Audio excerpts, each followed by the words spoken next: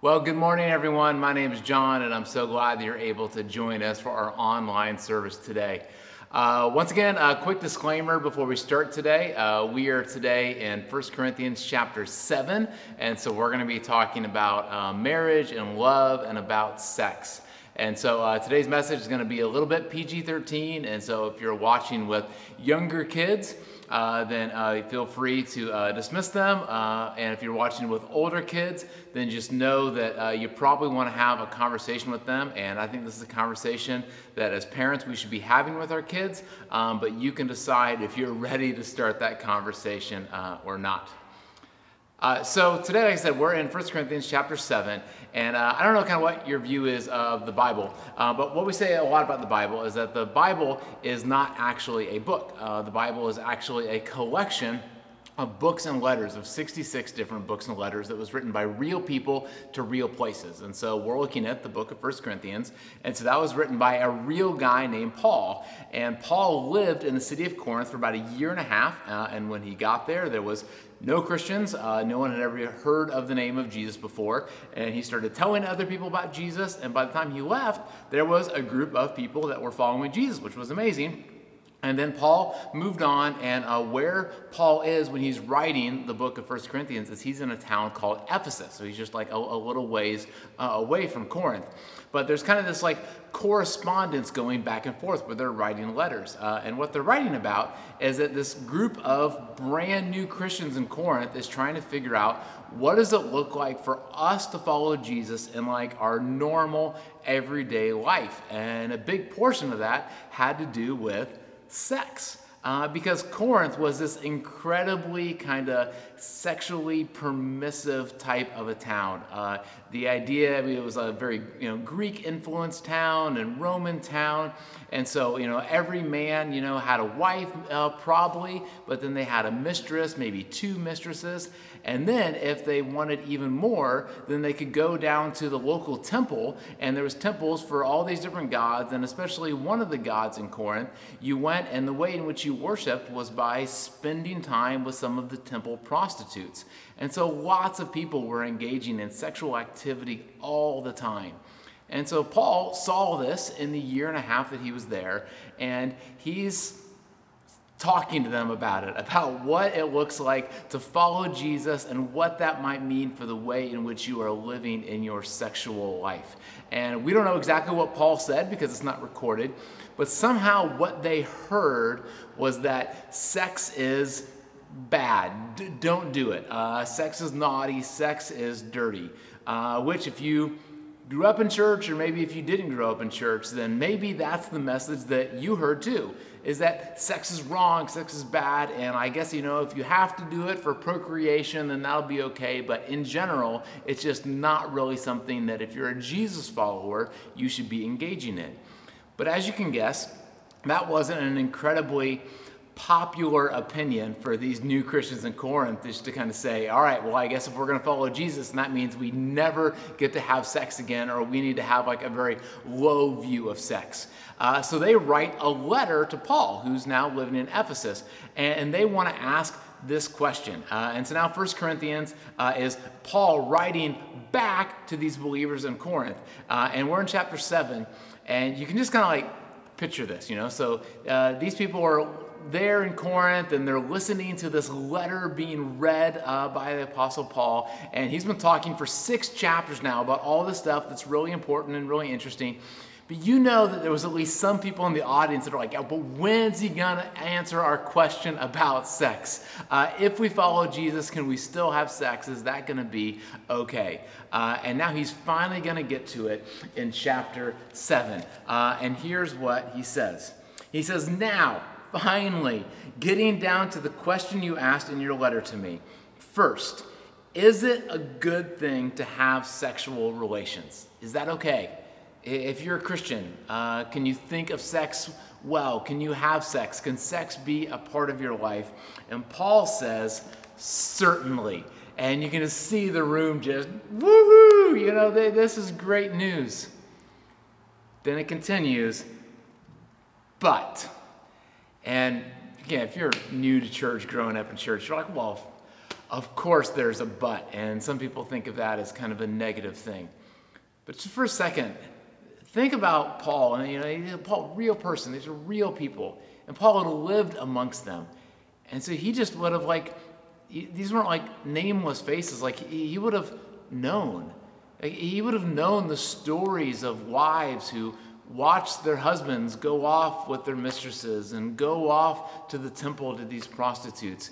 He might have known some of these mistresses who are engaging in sex with this guy that they know is never going to commit to them. That he doesn't want to have a family with them. That he is just using them for sex. That Paul might have even taken the time to get to know some of the temple prostitutes and to know just the backstory of how they ended up to be in that situation and what it must feel like to live their lives. He would have known the husbands that were seemingly having all this sex. And so, in our culture, sometimes you might think that they were having a great time.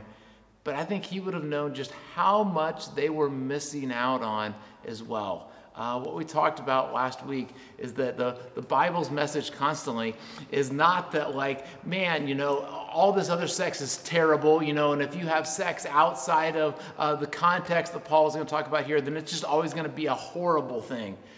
We all know better than that. What Paul is going to say is that there's just something that is so much better. And here's what Paul says. He says, certainly, but only within a certain context.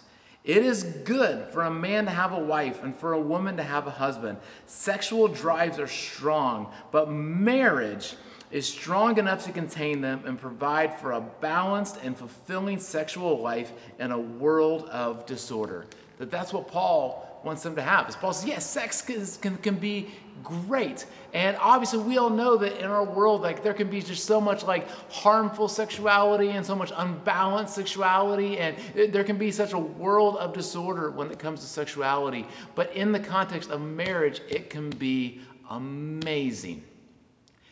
And maybe some of the people in Corinth then thought, are you sure? And maybe some of you are sitting here saying are you sure that marriage is the place where sex is really best?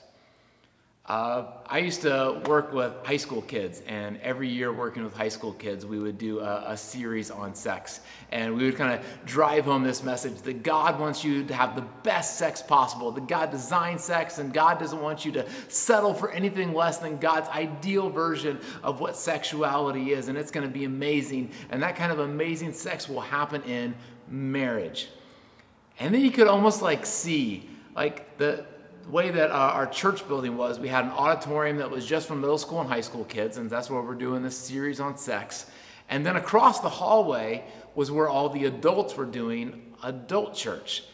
And you could almost see the high school kids being what, so you're telling me it's weird to think about, but my parents, the other married couples that I see in there, I don't know if my parents even like each other. I've never seen them go on a date. I never see them give each other hugs or kisses. When we watch a movie, they don't sit anywhere close to each other. I don't want to even know my parents' personal business, but I'm pretty sure that I'm here, so I guess they've had sex at least once, but I don't know if it's a normal part of their life at all. And maybe the same is true for you. That what you've experienced in your own marriage, what you experienced in your previous marriage, that what you've seen in other marriages, you're there's no way that can be the ideal version of sex. And that's absolutely true. Just because you come into a room like this, and maybe you got married somewhere else, I don't know, and you walk in, with your big white dress, or you stand up there in a tux, and you say, I do, that doesn't necessarily at all mean that you're going to have what God has designed for sex.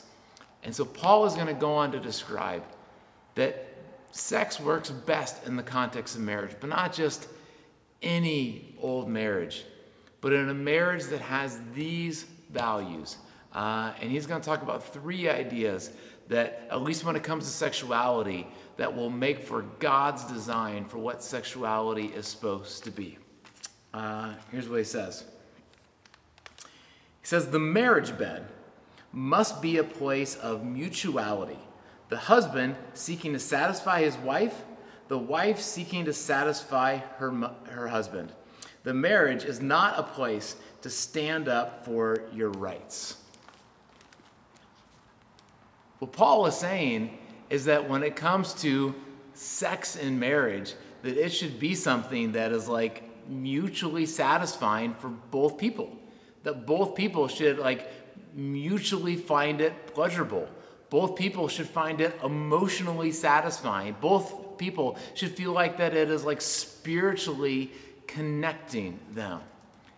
And here's what I have found in my own life and from talking to many, many people about this subject, is that kind of like mutual satisfaction in sexuality and marriage doesn't just happen. Despite what we might see in Netflix or any other movie where people talk about, they just randomly kind of hooked up, and I just never felt so connected to someone in my life. Normally, for people to be connected on not just a physical level, but definitely on a physical level, on an emotional level, on a spiritual level, it takes lots of time of getting to know each other. When Ash and I first got married, my parents, and that's a little bit weird, gave us a book called Making Good Sheet Music. And it was a book about God's design for sexuality. And one of the main premises of the book is that if you want to make good music in life as a musician, in a band, in an orchestra, and if you want to make good music sexually speaking, that it takes practice and it takes time. And it takes a while to get to know someone else. What turns them on? What turns them off?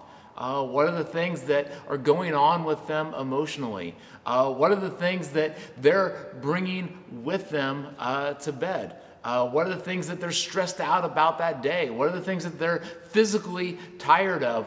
What are the things that maybe were a year, 10 years, 15 years down the road, which affect the way in which they view sexuality? And how are you going to know all of that unless you put in the time to get to know somebody? And the great thing about the context of marriage is that it gives you lots of time to talk and communicate and find out lots about the other person. But it doesn't just happen. You have to take time to have those conversations. And not to dig into your business, but what I know about a lot of married couples is that they've never really had those conversations of when it comes to sexual intimacy. How can I serve you? How can I love you? What are the things that I can do to make our sex life better? And then to work and to practice to make those things better, that it should be mutually beneficial. And by the way, Paul writing this 2,000 years ago, this would have been just such a crazy idea. I mean, in such a world that was ruled by men, and many times that women and wives are almost seen as possessions. The idea that when it comes to sexuality, that it's not just about like you getting like your appetite filled, but you need to take into account that both people are equal partners in this, and is this mutually beneficial for both people? That would have been unheard of in the ancient world, and such a wonderful thing that Christianity brings of God's design for sexuality. But it goes beyond that. Here's what Paul says. He says, marriage is a decision to serve the other, whether in bed or not. That this isn't about just like serving each other when you go to bed at night. This is about a lifestyle of serving and sacrificing and loving each other. One of the things that I do as a pastor is I get to marry people, and before they get married, we always have a time of premarital counseling. And one of the activities that I have them do is an emotional needs test. Because the truth of us is that all of us have certain needs. We have needs for people to tell us the truth. We have needs for recreation and for people to spend time with us. We have needs for encouragement. And all of us are looking for that. And what I tell couples is that as you are becoming one, that is now part of your job as man and wife, is to know the emotional needs of your spouse and to work to meet them. There was a book a few years ago. It was called Sex Starts in the Kitchen. And to be honest, if you go out and you read it, there's some good stuff in it. It's a little bit of kind of a old school classic, like, here's the man's roles and here's the women's role in the household. And so it's a lot of talk about, how, guys, make sure you help out with the dishes, make sure you help out with cooking, and make sure you help out with those kind of things. And we know that, all those jobs can be done by men and women. But the premise of the book is right on. That if you have this expectation that like all day long, I'm going to ignore you, all day long, I'm not going to talk to you, all day long, we're just going to kind of, be trains crossing, and I'm not going to really help you with your stuff, and you're not helping with my stuff, and we're just kind of living very independent lives. But then somehow, if we go to bed at night and we have sex, that we're going to like all of a sudden be these like incredibly connected people, that's not going to work. That sex needs to be a representative of a whole life together. That your whole life should be serving and giving, and I'm telling you the truth, and we're having fun together, and we're laughing together. And if that's represented in the rest of the parts of your life, then that will show up in sex. But if it's not happening in the rest of your life, so one of the things that I'm going to encourage you to do if you are a married couple, engaged couple, is in our next step email, I'm going to put that emotional needs test. And I want to encourage you to each take it and then have a conversation to sit down and say, hey, well, what are your highest emotional needs? What are your highest emotional needs? And then ask this super scary question. Am I meeting those needs? Am I helping to fulfill those needs for you in your life? And if there's something where it's not, then that might be something that you need to grow in. Then the last thing that Paul says here in this section about marriage and about sex is he's encouraging couples that marriage isn't only a good context for marriage, but in marriage, sex should be something that's happening frequently. That sex should be something that is like happening a lot in your marriage. Here's what he says. He says, abstaining from sex and not having sex is permissible, but only for a period of time and if you both agree to it. And so he's saying that, if you both agree that you're not going to have sex for tonight, if you're not going to have sex for this week, if if there's a reason, then that's okay. But genuinely, if you're a married couple, sex should be a frequent part of your relationship, and I'll let you determine what frequent is. But here's what a lot of us know. Here's what I think my high school and middle school kids knew as they looked across the hallway, is that there's a lot of marriage relationships where they're committed to each other, but there is not a lot of intimacy. And I'm sure that there's a lot of reasons for that. It might be because sex hasn't been very mutual between the two of them. It might be that their emotional needs haven't been being met, and they're just really not all that close as people anymore. And so, of course, they're not going to have sex. But another reason is I just think sometimes we're just way too busy. And it's been amazing, even in this time of COVID, where a lot of us have seemingly had more time, we just still get so busy. And even if we're not like busy doing a lot of things, we're just busy in our minds. We're busy watching TV. And intimacy and sexuality is something that we have to take time for in our marriage. Early on in our relationship, I had a great opportunity to have two mentors in my life who I just got to watch and see how they lived out their walk with Jesus and how they lived out their marriages. And one of them in particular was great about taking a weekly date night. And I get to watch them even like when their kids were born and they were little, and it can be so hard to like make time to get away from your kids. They would still take time to have babysitters come in, and they would take time to even just like take a walk around the block together, to, go out for coffee together for just a little bit of time, and to make that a regular part of their life. We had another couple that we really respected, and they would take time to once a year get away on some sort of a little vacation. And sometimes it was a big vacation, sometimes a little vacation, but just time where they could spend together.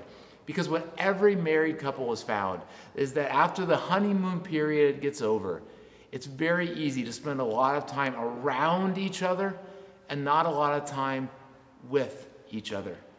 And it takes intentionality, it takes a plan, it takes looking at your schedule and saying, we're gonna say no to some things so that we can have some intentional time to talk, to spend time with each other, and to even have sex. And that's something that should happen regularly in a marriage. And something interesting, Paul continues here. Paul says, even if you both agree to it, and it's for the purpose of prayer and fasting, but only for such times, then come back together. Satan has an ingenious way of tempting us when we least expect it. I'm not understand commanding these periods of abstinence, and so you don't have to ever stop having sex according to Paul, only providing my best counsel if you should choose them. So one of the things interesting there is Paul says, hey, really, in marriage, sex should always be something that's happened frequently. But if you need to abstain, the only reason you should abstain is so you should have a time of kind of special prayer, which I don't know of any married couple who's a great married couple who has a great sex life, who's like, you know what, we just need to take some time off from having sex just so we can spend more time in prayer. But I think there's two really interesting things about that. One, and this is kind of for a whole nother talk, I think that many of us as Christians, as we think about our communication with God through prayer, that we are way underselling how powerful a time of prayer could be. And Paul somehow sees that prayer could be such an incredibly powerful and intimate and passionate thing in our life that we even postpone sex with our spouse so that we can more concentrate every once in a while. And we might need to rethink about just how special prayer could be in our lives. But the next thing is that there will be times where we're just not able to have sex in our marriage. Health reasons, time reasons, travel reasons, it will come up. And whenever those times come up, you have to know that Satan is ingenious, and he's going to do whatever he can to tempt you. And I think this is true across kind of the sexual landscape. Because this kind of sexuality that Paul is talking about, where it's mutually satisfying, where it's, you're meeting each other's emotional needs, where you're really taking time to plan a romantic evening together, it just takes tons of times. And there is easier and simpler ways to feed a sexual appetite than that. That's why pornography or just kind of simple affairs are so tempting to so many people. And Satan is going to do whatever he can to dangle those in front of you and use those to destroy what could be a wonderful marriage relationship. And so if you have a time where you need to be away on travel for a while or because of other factors in life, whatever it might be, hey, just for the next while, whatever that means, sex just can't be a part of our relationship, then prayer better be a part of your relationship, because you're going to get tempted and it might get difficult. And Jesus is the thing that's going to help you to stay on track and to stay with God's model for sexuality and not to settle for anything less. So as we end, I want to take communion together. And real quick, before we take communion, another quick kind of little amendment in this. I know this week especially, we're just talking all about marriage and about sexuality. And so if you're watching and if you've hung with us and you're single, or if you were married and now you're out of a marriage and you're kind of going through the process of that, and just might feel like, when do I get included in this conversation? And I totally get that. And so make sure you're here next week because Paul goes on, and singleness and people that are in difficult marriages, difficult relationships. Paul has some words for us, and so we're going to talk about that next week. If you're a married couple, though, I encourage you to sit down and have some conversations this week. Talk about your sexual relationship, and is it a mutual sexual relationship, or is it a kind of one-sided selfish relationship? Take the emotional needs test. Talk about, are we serving each other? Are we helping to give each other what we need emotionally? And is our whole life about just kind of a love and service together? And plan something special together. And I know, and COVID, and it's difficult. Take some time. Be creative. Figure it out. Lean into your church community, your church family, to ask for help for other people. Find time that you can spend together. I'm going to take communion. And a huge part of all this and about everything we talk about is our relationship with Jesus and who Jesus is.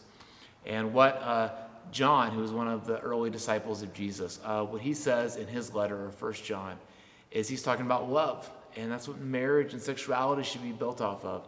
And he says that Jesus is love. Not that Jesus is like a proponent of love, not just that Jesus is a fan of love, but Jesus is himself love. And he goes on to say that this is how we know what love is that Jesus sacrificed himself for us, and we should do the same. So we remember that we are followers of Jesus, and that Jesus sacrificed himself for us. That he wanted to make sure that ours was a relationship that was mutual, that our relationship, that he would go out of his way to do whatever he could to be able to meet the needs that we had in life, to feel loved and to know that we are never alone. And for Jesus, there was no end to that. And as we love in marriage, we're just trying to love our spouse like Jesus loves.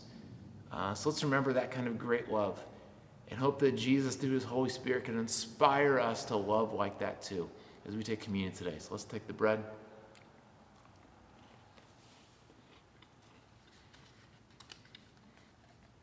Let's take the juice.